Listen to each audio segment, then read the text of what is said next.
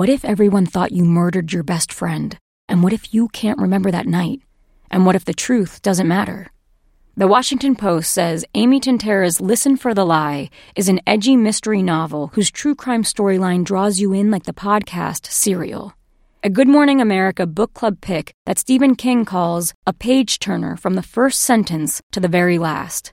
Listen for the Lie is on sale now everywhere books are sold. Hello, America. It's Ted from Consumer Cellular, the guy in the orange sweater, and this is your wake-up call. If you don't have Consumer Cellular yet, now is the perfect time to switch and save. For a limited time, new customers can get wireless service for as low as $15 a month for your first year. Yep, the same exact nationwide coverage as the leading carriers for $15 a month for an entire year. What are you waiting for? Call 1-888-FREEDOM or visit consumercellular.com and use code RADIO15. See consumercellular.com/firstyear15 for promotional details.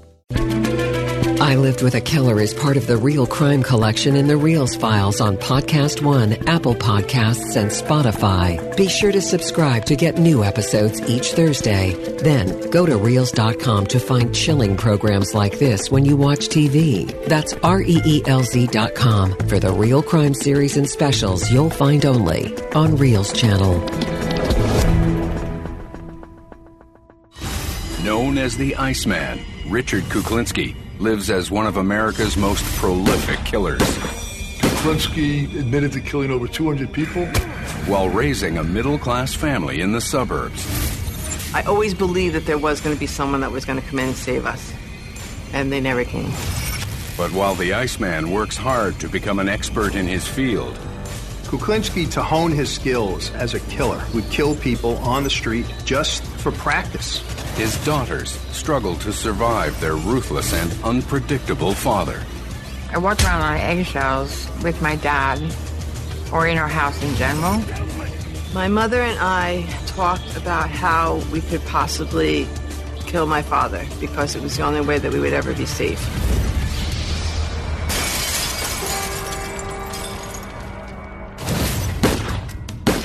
For Richard Kuklinski, killing is an art form. His favored method of body disposal earns him the nickname the Iceman, and is also the title of the 2013 film about his life, starring Michael Shannon and Winona Ryder. Kuklinski spends decades working as a contract killer, all the while living what appears to the outside world as a normal middle-class life in the New Jersey suburbs. Richard and his wife Barbara are parents to a young boy and two daughters, 7-year-old Kristen and 8-year-old Merrick. My mom said that when I was born and he picked me up, that there was an instant bond.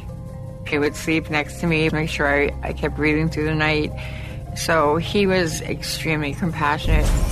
My father was a mountain. He was just bigger than life. And I think more than his physical was he just had an aura about him. Richard tries to give his children the childhood he never had. He thought that if he gave us everything, if he bought us what we needed, if he took us on vacation, if he provided all of the wonderful things that he did for us, that life would be great because those were the things as a child he wanted. But Richard's violent upbringing leaves him unable to make the normal human connections that hold a family together. Kristen Kuklinski, daughter. He didn't realize that the same things that he had in his childhood, the violence and the negativity in his family, was what he was creating in our house. And that was our problem as his children. Michael Vecchione, retired Brooklyn DA.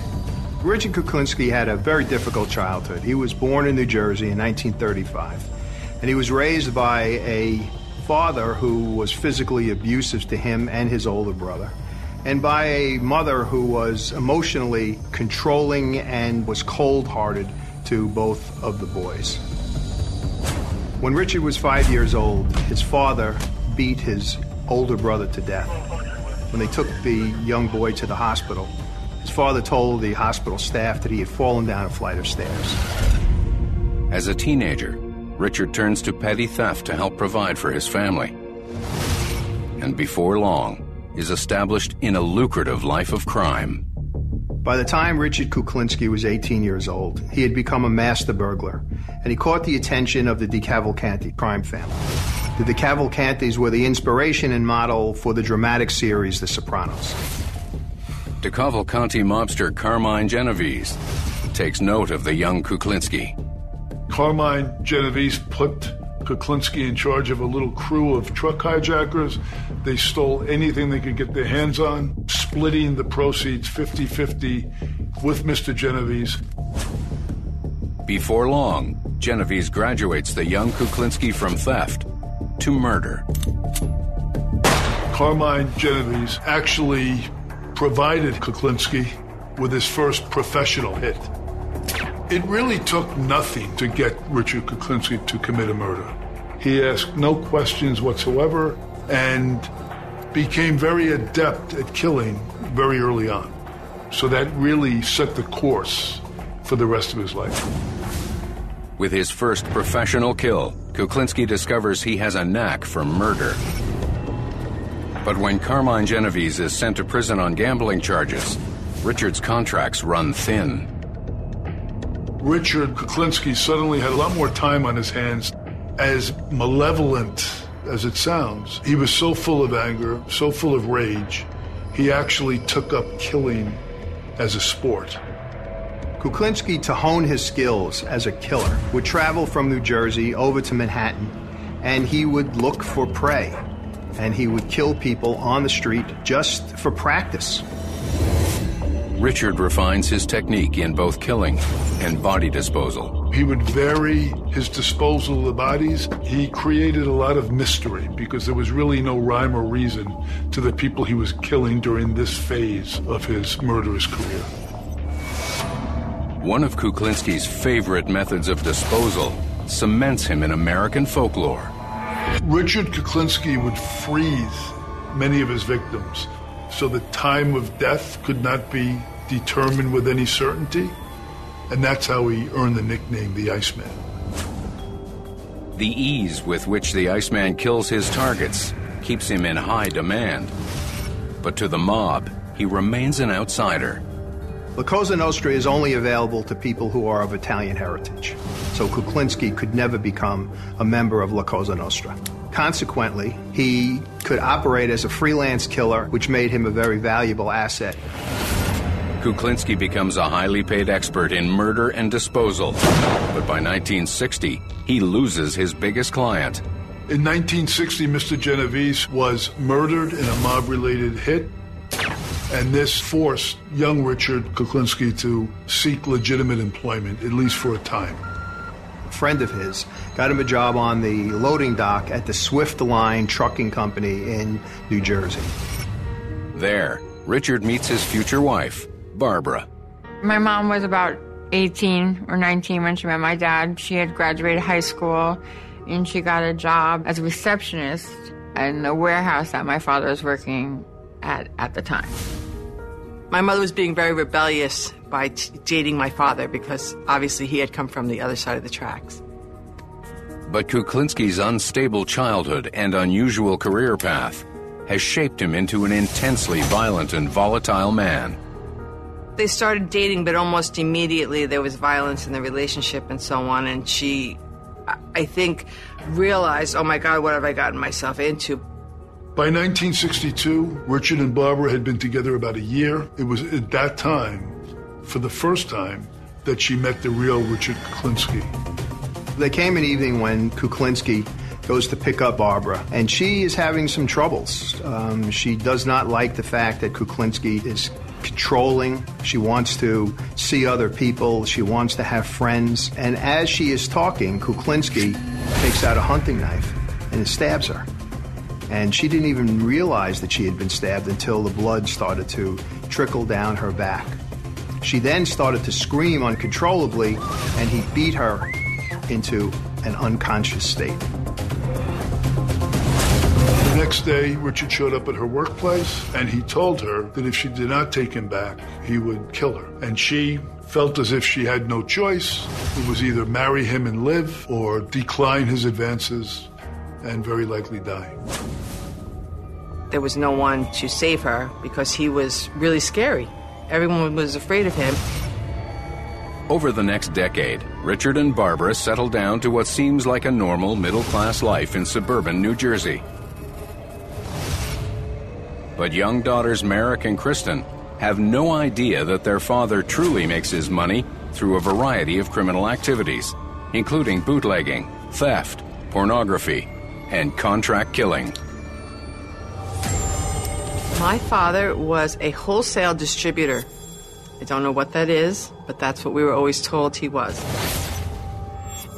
Despite the outward appearance of propriety, Kuklinski's daughters start to see clues about their father's true nature. I was in the kitchen of our house, and my mother had made tea for my father, and I put my hand right into the boiling hot cup of tea. And so I burned myself, of course. And my father became enraged that my mother had put this tea where I could hurt myself. And he immediately turned around and slapped her, and the next thing you know, he was swinging at her. And I remember being a child and just being like, what just happened? Like, you know, there's no words to understand or explain that at that point in my life. I had no idea, and that's really the first time I remember the violence. Life in the Kuklinski household is far from the perfect family experience Richard desires. But to the outside world, Kuklinski is a master of keeping up appearances. My father was very big on taking out the motion picture camera. It was very important for him to have these memories like as proof. Like, see, this is my family. See, look at the smiles. We're all really happy. Look how good my kids are dressed. Like, this is great. Look at my car. It was all very important things for him to show.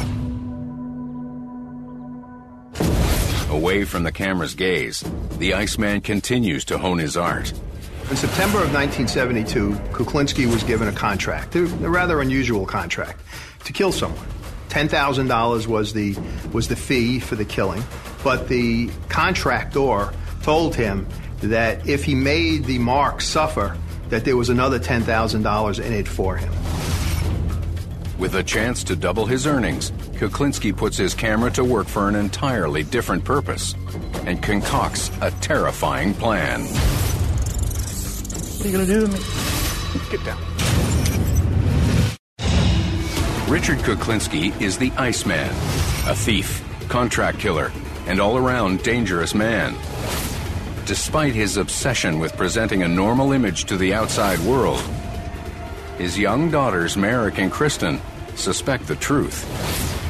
The feeling that my father did bad things and he obviously broke the law and everything was always something that I think we knew in the back of our heads. In September of 1972, the hitman is offered a contract with the opportunity to up the ante. $10,000 was the fee for the killing, but the contractor told him that if he made the mark suffer, that there was another $10,000 in it for him. Kuklinski approaches the contract like the professional that he is, but with a new level of morbid creativity. Kuklinski studied his victim, knew his comings and goings. He flagged him down at a stop sign, pressed a gun to his head, took him out of the car, put him in his trunk, and took him to a cave in Pennsylvania where he had brought previous victims. Kuklinski left the mark there not to die from dehydration or exposure. He left him there so he could be eaten by rats. He set up cameras, lights, motion detectors, video equipment so he could record the death and the torture that these rats were causing to this individual.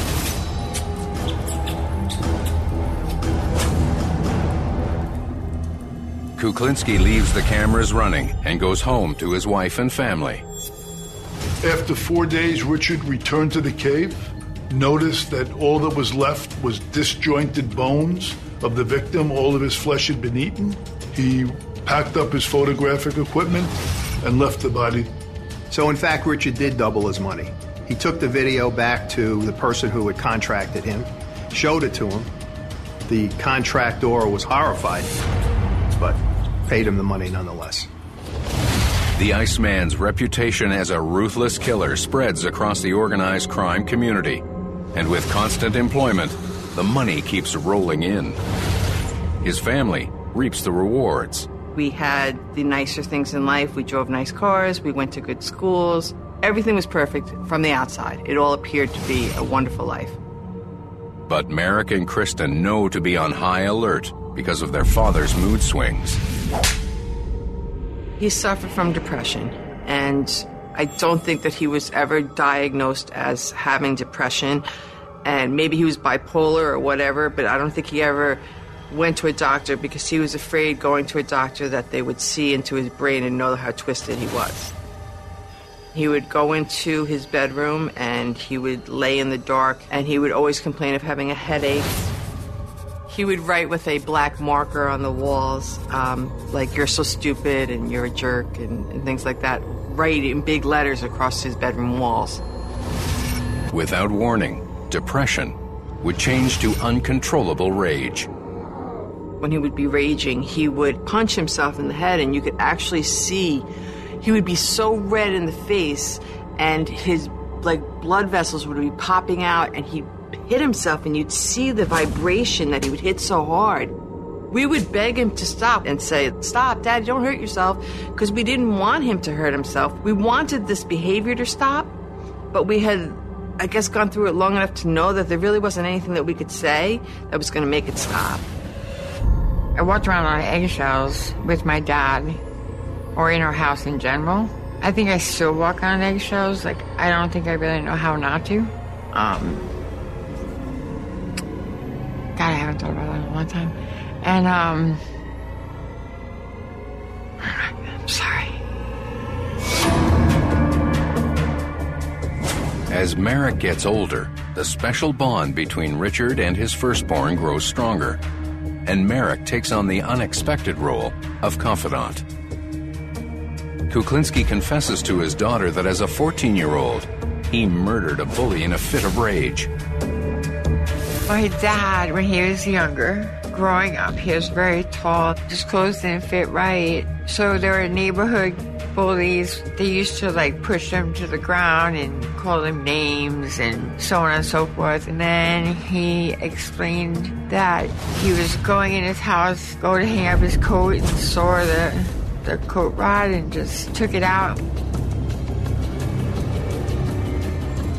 And then it turned into that he used the rod to kill the boy.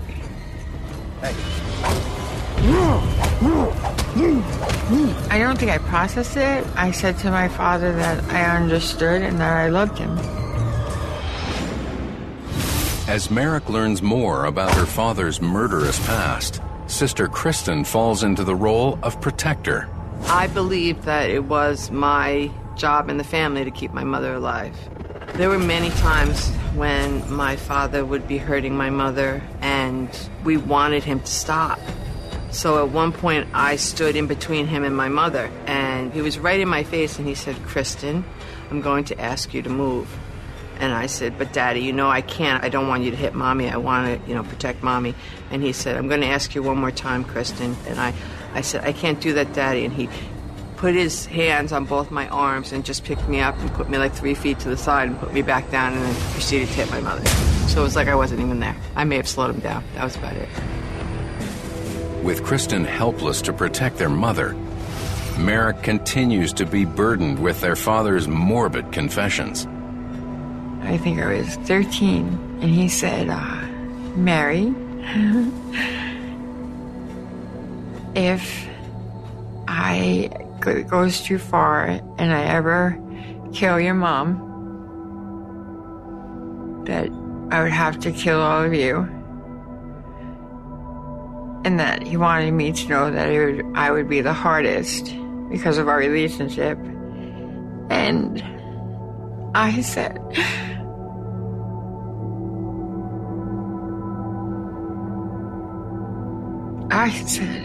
"It's okay, Dad. I understand."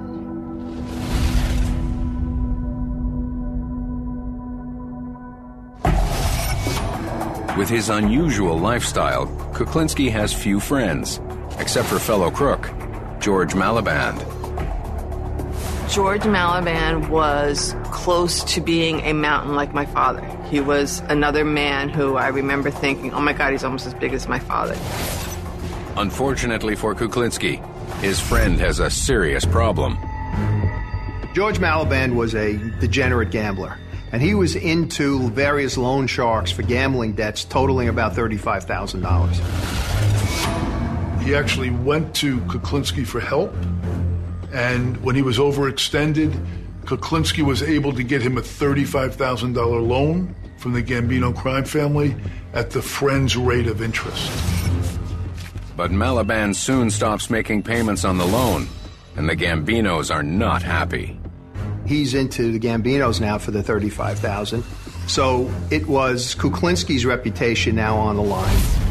When the Gambino family starts leaning on Richard to sort out his friend's debt, Kuklinski invites Malaban to go for a drive to discuss the situation. Malaban's cockiness got the better of him. When Richard Kuklinski told him that the Gambinos wanted their money, Malaban very foolishly told Kuklinski they were not going to hurt him because he knew where Barbara and the kids lived.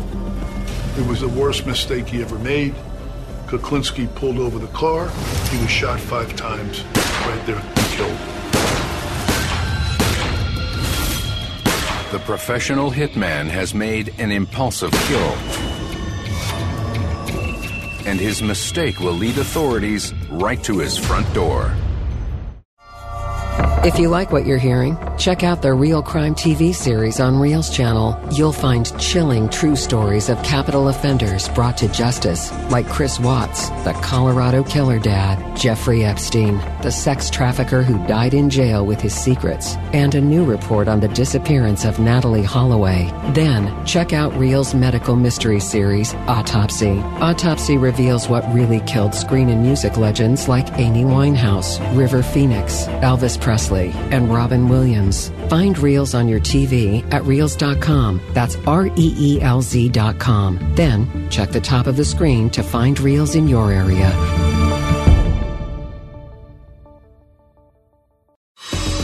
Known in legend as the Iceman, Richard Kuklinski has been killing both professionally and for sport for almost 30 years. He's as feared at home as he is on the street. We knew better. We just knew what was expected of us. We did what we had to do every day, and we just continued the routine. And we never swayed, and we didn't ask. Kuklinski's careful planning has helped him evade detection for decades. But when his best friend and fellow criminal George Malaban threatens Richard's family, the professional killer behaves like an amateur. In an impulsive explosion of violence, he shoots Malaban 5 times. After murdering Malaban, Kuklinski disposes of the body by putting it into a 55-gallon drum and bringing it to a chemical factory in Jersey City. So he tried to stuff Malaban's body into one of these drums, but it didn't fit. So he had to cut his leg off. Kuklinski then covered the drum and dumped it into an area where he had dumped other bodies. Kuklinski has used this disposal technique in the past without incident, but never impulsively. The barrel rolled down a hill into a ravine where it hit a rock, and the top of the barrel actually popped off. Malaban's body was discovered by the owner of the plant. He had seen something protruding from the top of the drum, and it was his leg. The New Jersey State Police responded. They eventually identified the body as George Malaban and contacted his family. Malaban's family leads police straight to Richard Kuklinski's door. The police interviewed Malaban's brother, who told them that Malaban was supposed to be with Richard Kuklinski that day. When detectives come knocking, Kuklinski succeeds in throwing them off his trail. And inside the Kuklinski house, it's don't ask, don't tell. It was just one of those things you just knew. It was like, you don't ask my father questions, well, you just never mention George's name again. Because all of a sudden, George was like taboo. Narrowly escaping detection, Kuklinski vows to move forward more carefully. By the 1980s, the Iceman expands his criminal enterprise once again.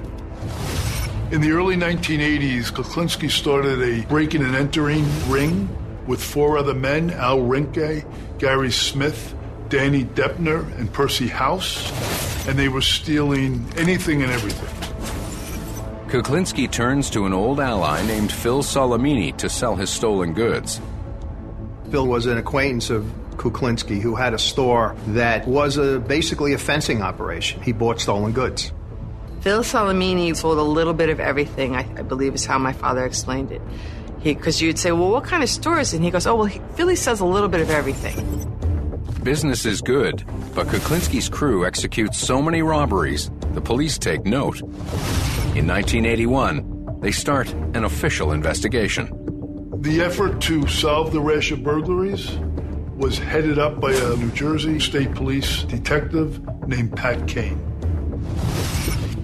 Unaware of the increased police scrutiny, the Iceman grabs an opportunity to make some quick cash by robbing a wealthy criminal.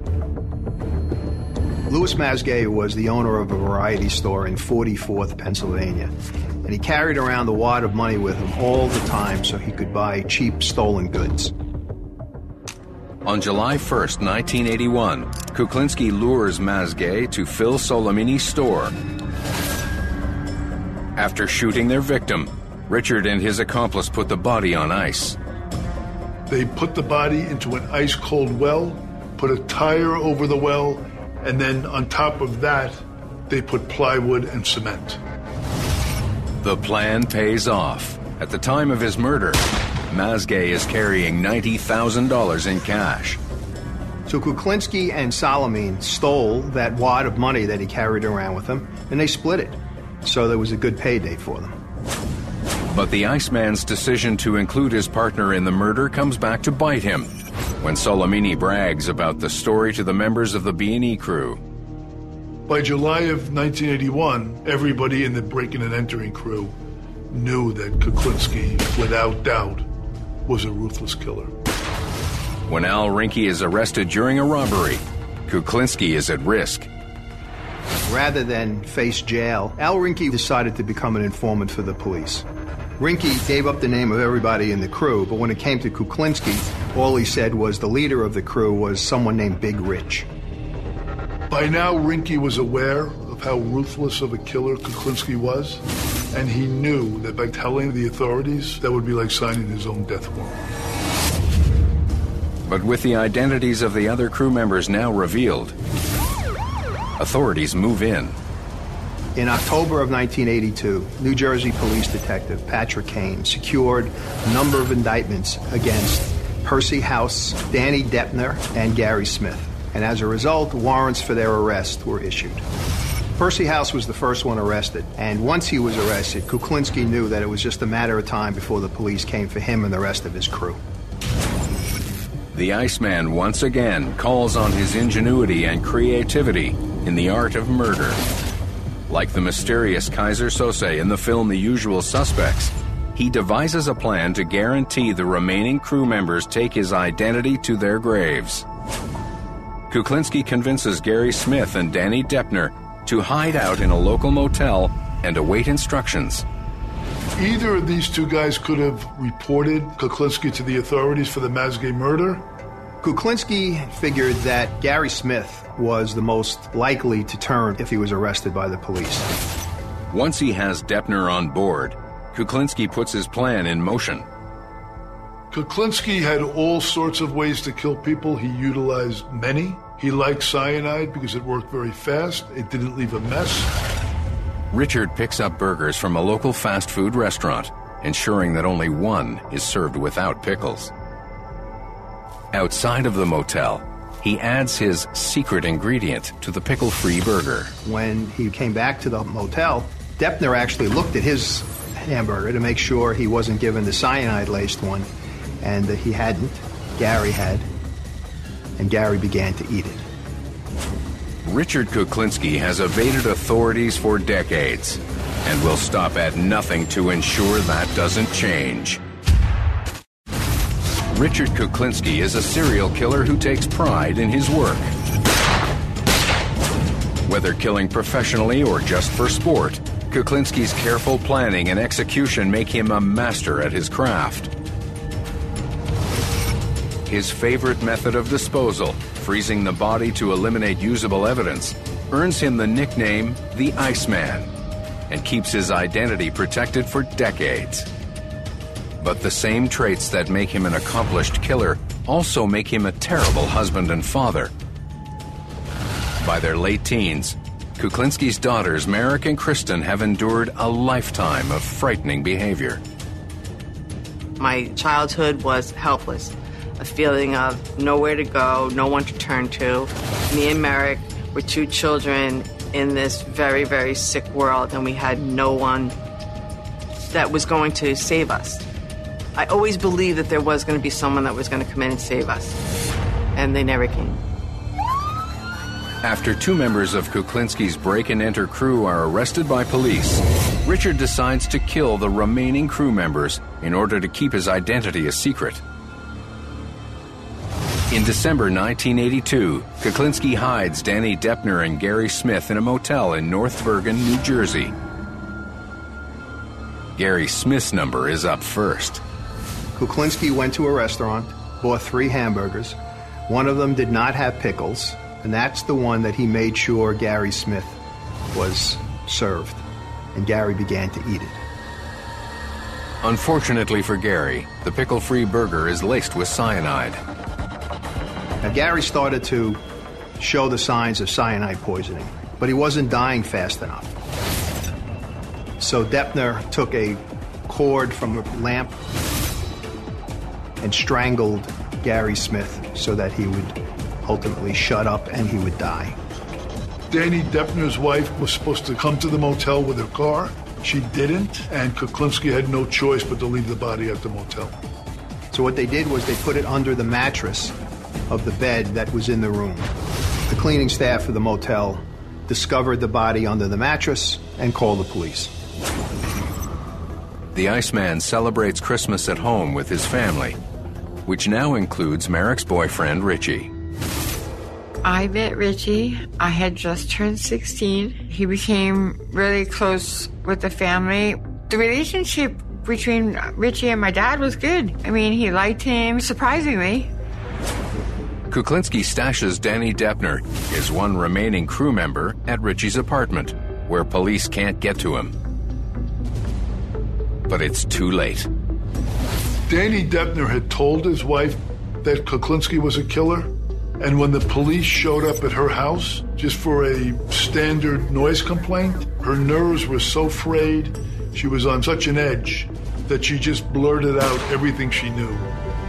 It didn't take long for Kuklinski to learn that Danny Deppner had told his wife about him being a killer. So now Deppner became a problem to Kuklinski. Kuklinski had to get rid of him.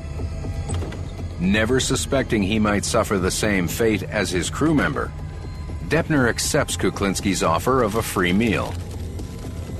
Instead of hamburgers, however, he laced a roast beef sandwich, gave it to Deppner. Deppner ate it and began to obviously suffer the signs of cyanide poisoning. And just to finish him off, he shot him with a .22 caliber silencer-equipped pistol. Kuklinski wrapped Danny's body in plastic garbage bags, and the first call he made was to Richie. My father told us about Danny, and then that's how Richie got involved, because my father said he needed his help, and my father wasn't a man he said no to. I guess this is the best way to put it. Richie helps Kuklinski dump Danny's body in the woods, but Merrick is suspicious. Fearing her boyfriend will meet the same demise as her father's crew, Merrick convinces Richie to pack up and quietly leave town. Wow, I still, many, many years later, know how I felt in my inside cheek. Richie had no idea what he was going to get into, and that was the end of me and Richie's relationship. Determined to bring Kuklinski down, Detective Kane interrogates former crew member Percy House in prison. So facing a 79-count burglary indictment, Percy House reluctantly became an informant for the police. As part of his plea bargain, told the police that Kuklinski had killed George Malaband and Louis Masgay.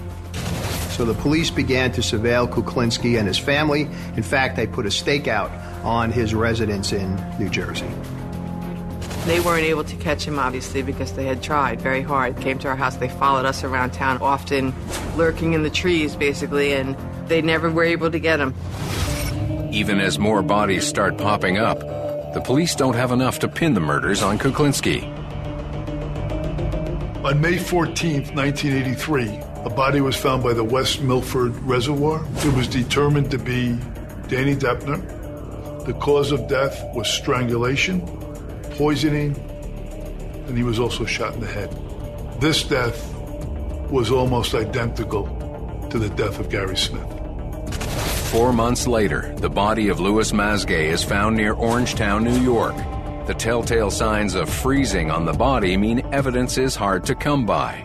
So the investigation into Kuklinski kind of hit a brick wall. They really had no way of getting evidence that was necessary to get Kuklinski under indictment and then ultimately convict him. So they came up with the idea of introducing an undercover agent to Kuklinski. They felt that if they introduced someone to Kuklinski, that someone would be able to get enough information to be able to indict and ultimately convict Kuklinski. An ATF officer is assigned to pose as a low-level hoodlum named Dominic Provenzano.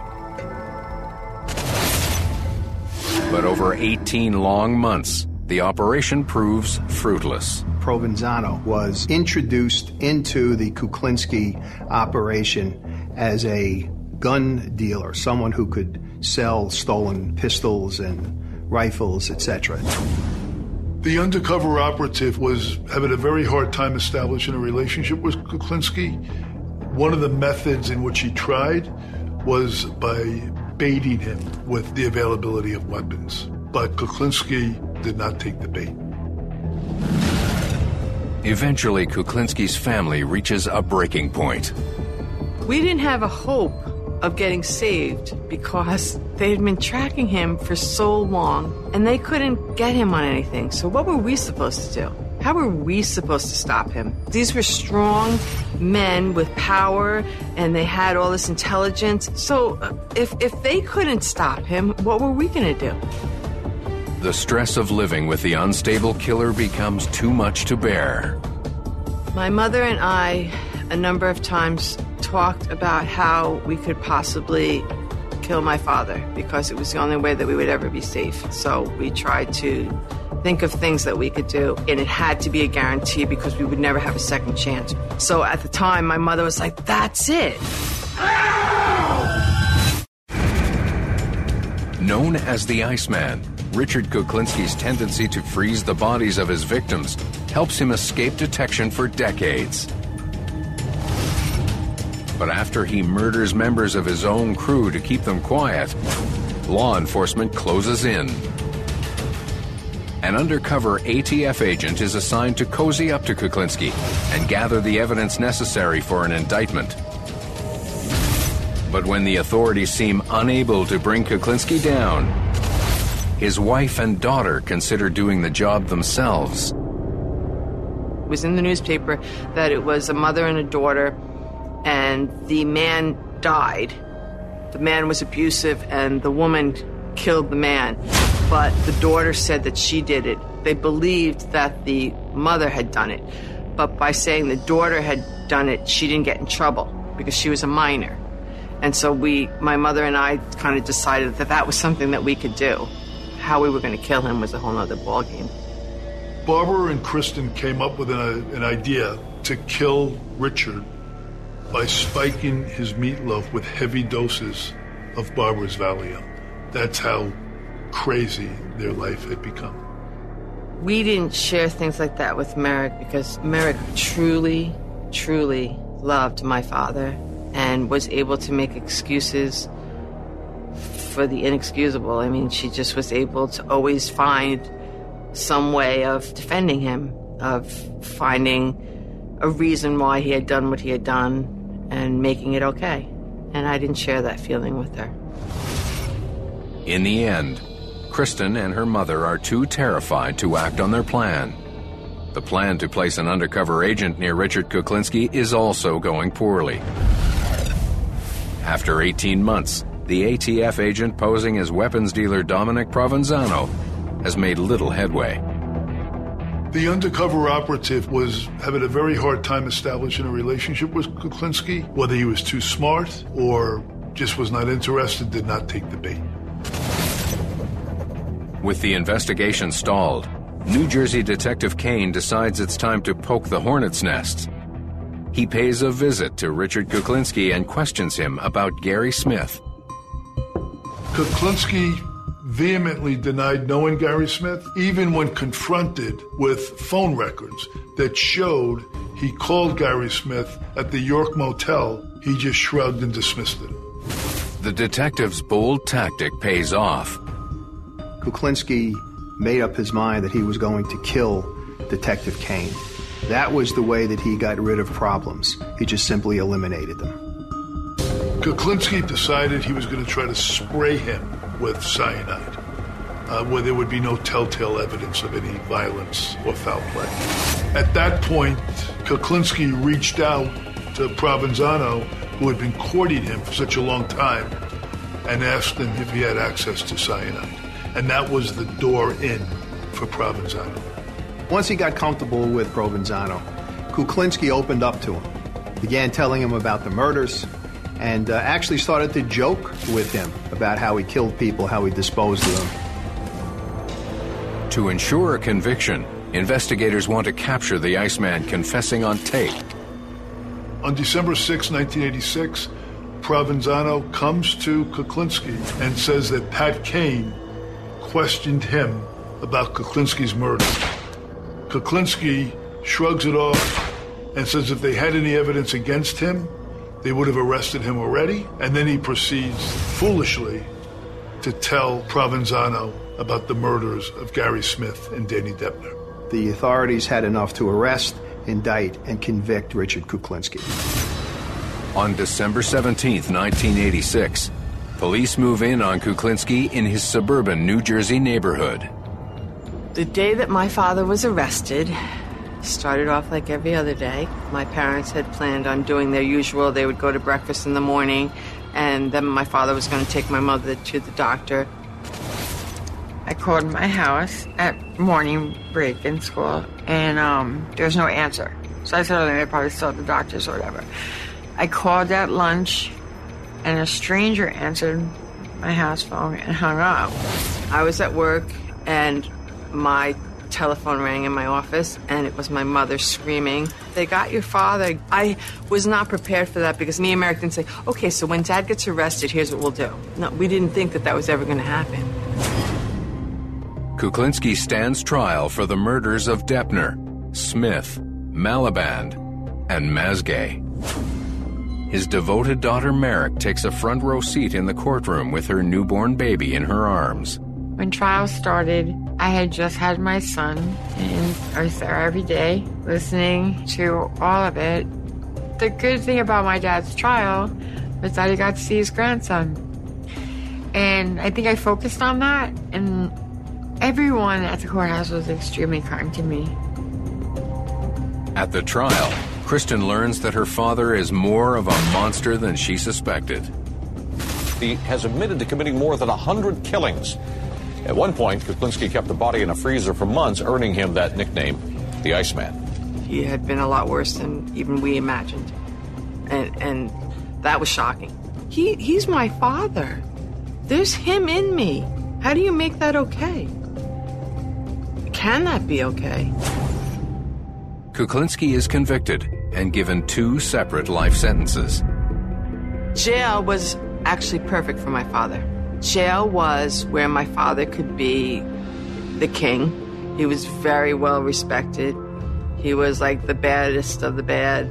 He just got to hang out with the other gangsters in the prison and play cards and be a badass. Even with their father behind bars, for Merrick and Kristen, the psychological torment continues. Visiting my father in jail was horrible. We were totally out of our element there. We were like the big news, so everybody would be like, that's the Iceman's family. Oh, look. And it was like we were on display. When we went to visit him, his exact words actually were, see all of He meant the guards. They have guns and stuff. He said, I'll get to you before they ever get to me. I think it was his way of letting us know that if he wanted something to happen, it would. And I didn't doubt that. The Iceman dies in prison after 18 years behind bars.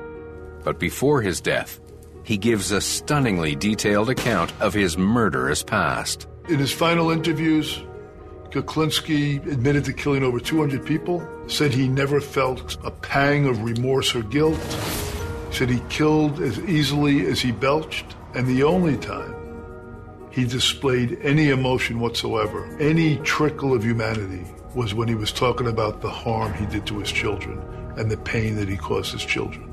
Even after their father's death, Merrick and Kristen struggled to find peace. I just felt that he needed to be loved. And the harder I tried or the more I loved him, the better I can make it.